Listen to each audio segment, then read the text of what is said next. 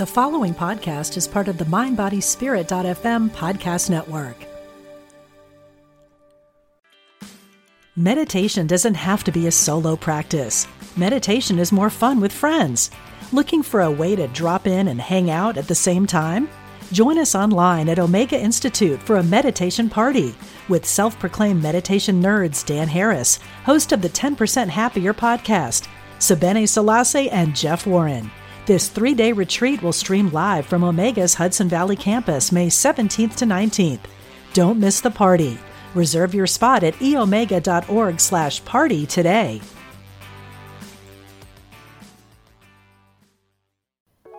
Welcome to Season 2 of Students of Mind, the podcast where we aim to normalize conversations about mental health.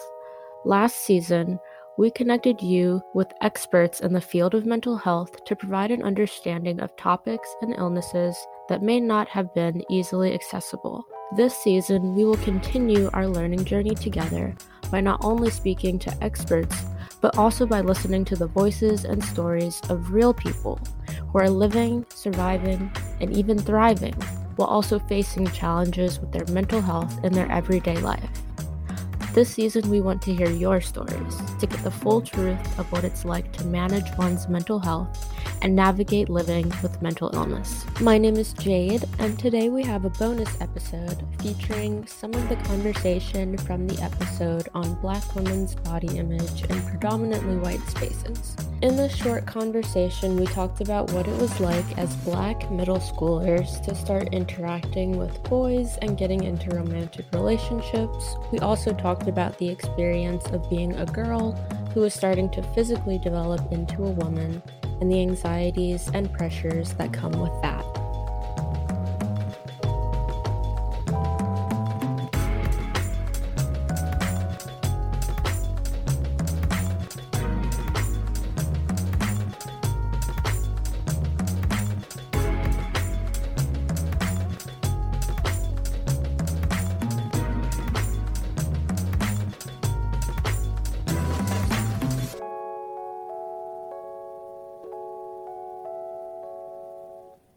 I hope by listening to the show, you're able to learn something new and gain some encouragement through hearing our experts and listening to the journeys of our guests. However, this show is not a substitute for professional advice, diagnosis, or treatment. Always seek the advice of your mental health professional or other qualified health provider with any questions you may have about your condition.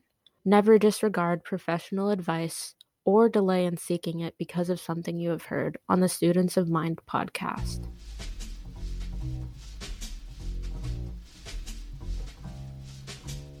Today's episode features Wanjiko and Jordyn, who were in the episode called Navigating Body Image and Mental Health as a Black Woman in Predominantly White Spaces.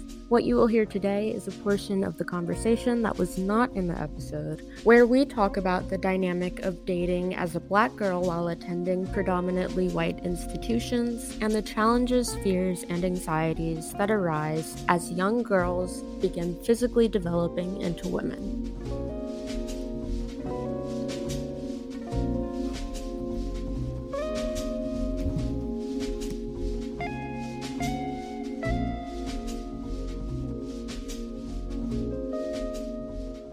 Okay, so I just mentioned me and Wanjiko had a friend group that was predominantly white.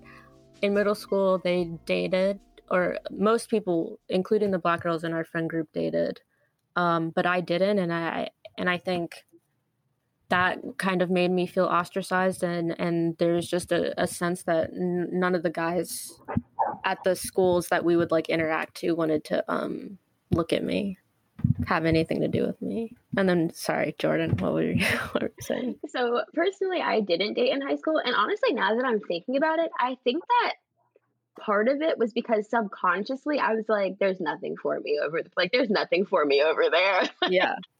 There's nothing over there. And that was very true. That continued into high school. I felt like a lot of the Black guys didn't want to date the Black girls. They all wanted to date the white girls at Bryn Mawr. And that's echoes in the world.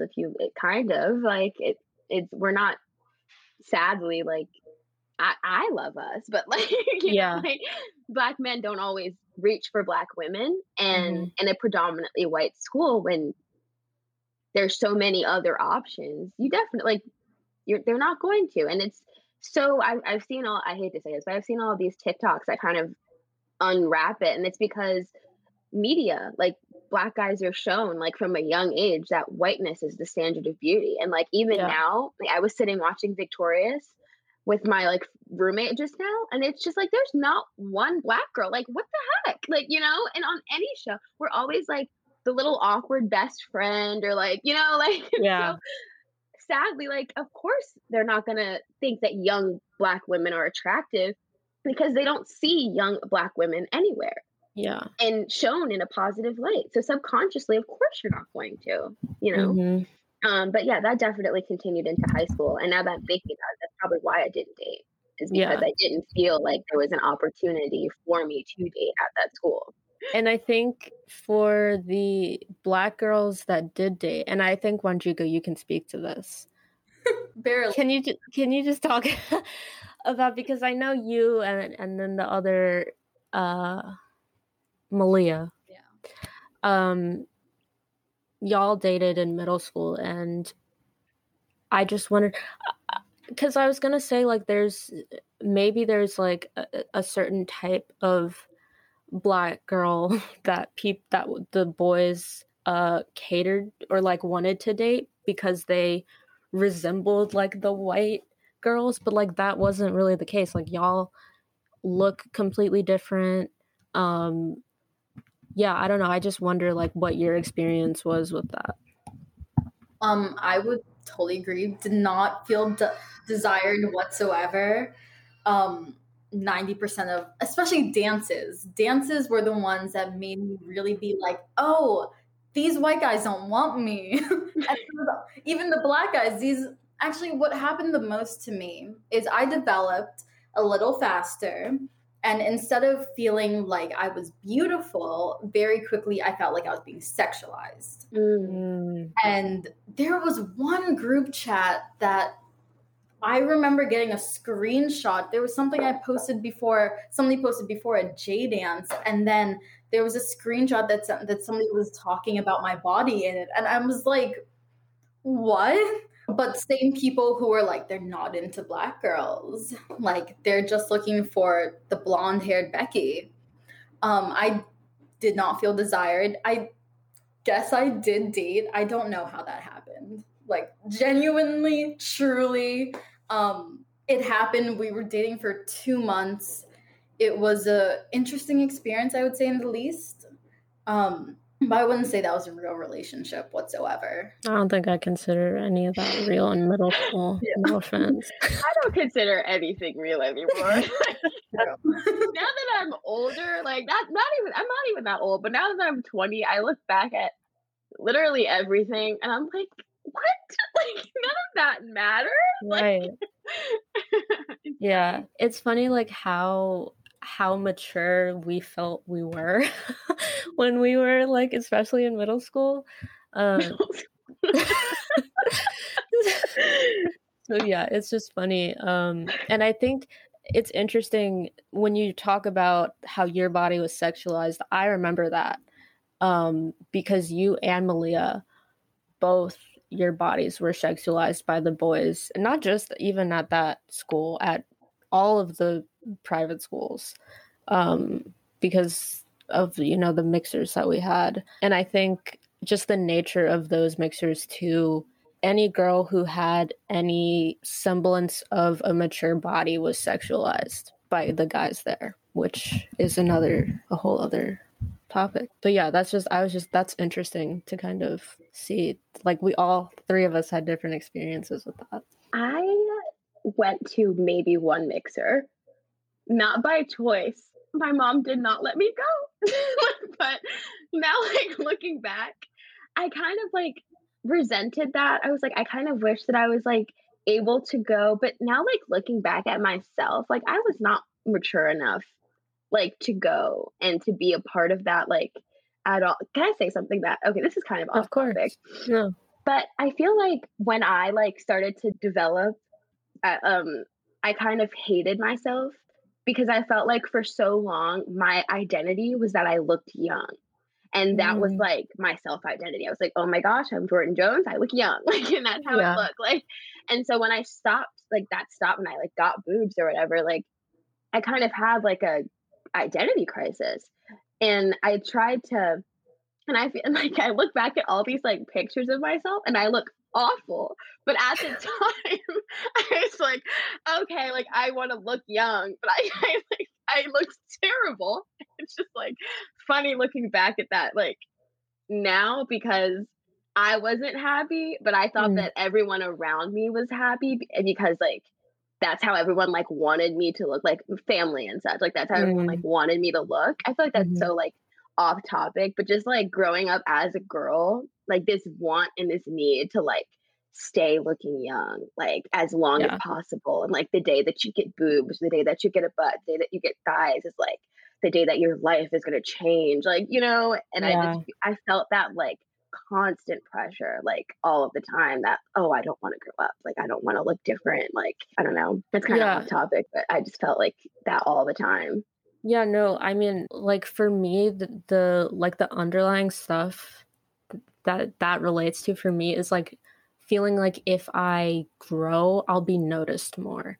And the fear of Mm, being noticed, especially by like men, because that was scary. So like I felt like if I could stay like small and young looking, I wouldn't be noticed as much. And like it was like really a form of safety to be able to like continue to look that way. And then when you got older and you can't help it, it's like you feel like exposed. that's so true. I never thought about it like that. Yeah, I think that's something that like a lot of people deal with is just like a desire to like stay in a more juvenile body just because they feel like they'll be less targeted. That's so, Um, I never thought about that. That's so yeah. true. hmm Yeah, that's something like also when I got older and developed the eating disorder, that's something that came up for me too of like part of it, yeah, was like my wanting to be like smaller because I thought my head thought that looked better, but also wanting to be smaller so I could be seen less and feeling like I took up too much space or just too much energy in people's lives and wanting to like shrink myself as small as possible so I would be less of a burden or less of Wow. like an annoyance in the lives around me. So yeah, I think that's not random at all. I think that that's like a theme that I've heard in a lot of people. Yeah, that was like a really big issue for me for a really long time. Like I would pull up to Bryn Mawr wearing 5 bras. I wish I was kidding. Like I wish that I was being dramatic right now, but no, like I hated myself that much. Like I hated the fact that I had boobs that much.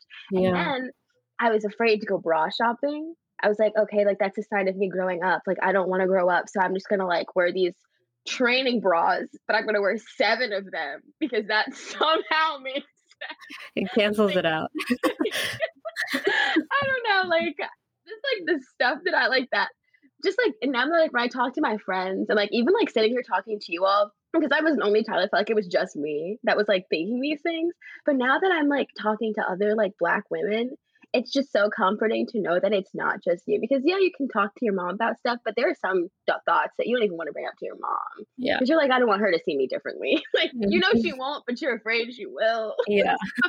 Now that I'm older, it's really nice talking to other like girls and hearing that like that's it wasn't like just me like feeling that way. Yeah.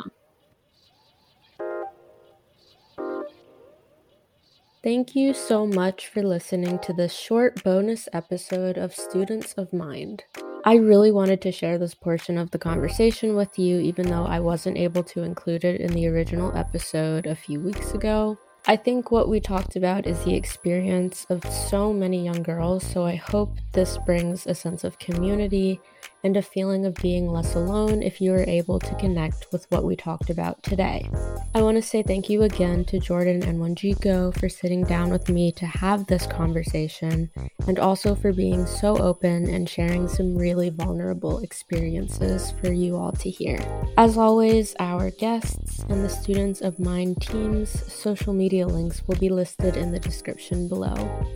Thank you so much again for listening. I hope you learned something new or connected with something that was said today, and I'll see you next time.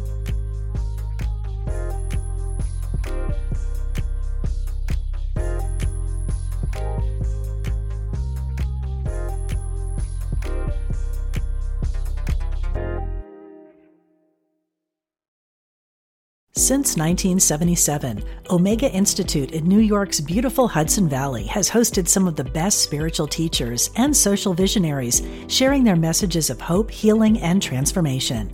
On the Dropping In podcast, hosted by Emmy Award-winning producer Callie Alpert, you will enjoy in-depth interviews and conversations with people like Pema Chodron, Jack Kornfield, John Kabat-Zinn, and many others on the MindBodySpirit.fm podcast network. Also, check out the video series on Spotify.